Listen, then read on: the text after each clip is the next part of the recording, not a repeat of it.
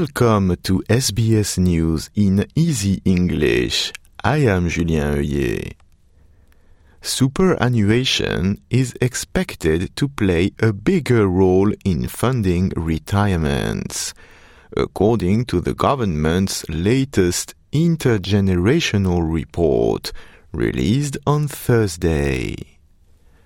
The report notes that this will also mean a fall in spending on age and service pensions as a share of gross domestic product by 2062.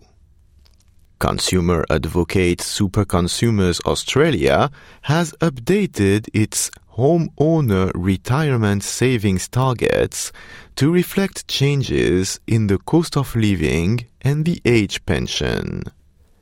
Mano Mohan Kumar is an investment research manager at data and analytics company Chant West. He told SBS that superannuation holders must think long-term about their saving funds. It's important for super fund members to always keep in mind that super is a long-term investment. And the vast majority of Australians can afford to remain patient. Even in the case of older members, a lot of them aren't going to take out their super as a lump sum at retirement. So their investment horizon is often longer than they may think.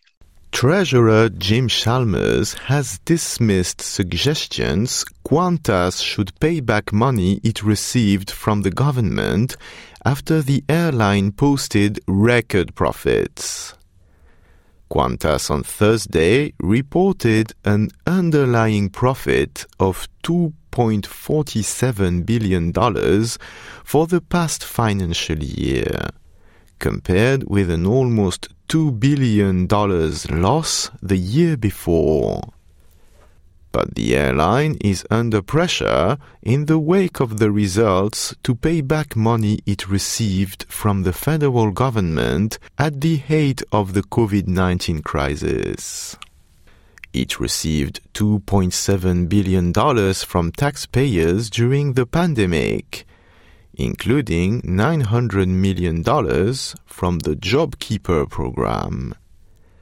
But Treasurer Jim Chalmers said the profits from Qantas showed the tourism industry was making a strong recovery post-COVID.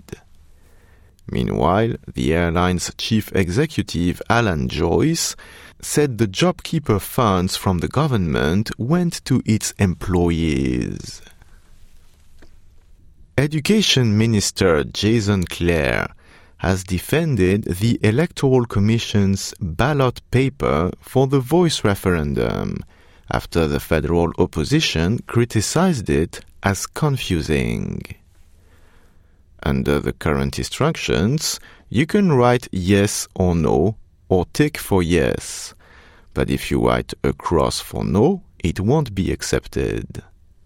He told Channel 7 the form mirrors that seen in the 1999 referendum on whether or not Australia should become a republic.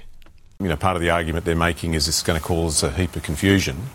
When John Howard held a referendum into the republic, same rules, worked fine. I think there were less than 1% of votes were informal. So I think that pricks the bubble of this argument that this is going to cause some sort of confusion. The opposition insists if a tick can be counted for yes, then a cross should be counted for no. Deputy Opposition Leader Susan Ley told Channel 7 the government should write to the Electoral Commission and request clarity on the ballot paper. This is the modern era, and we have a lot more Australians who don't speak English, and we want everyone to vote at this referendum. So, quite simply, what would people think? A tick is yes, a cross is no. I actually would expect Jason and his team to be writing similarly to the AEC to actually ask for the rules to be fair. Private consultants who leak confidential government tax information or cover up breaches by their colleagues will be slapped with million-dollar fines under new legislation. The changes which include penalties of up to $1.1 million for individuals and $5.5 million for corporations, were passed in the New South Wales Parliament on Thursday, after a scandal over confidential federal tax briefings being leaked by a former PwC partner. The multi-million-dollar penalties will apply to individuals, corporations, or other organizations caught using or disclosing confidential government taxation information. The state government said it routinely consulted with external representative industry bodies on tax policy and legislation on a confidential basis. I am Julien Heuillet. This is SBS News in Easy English.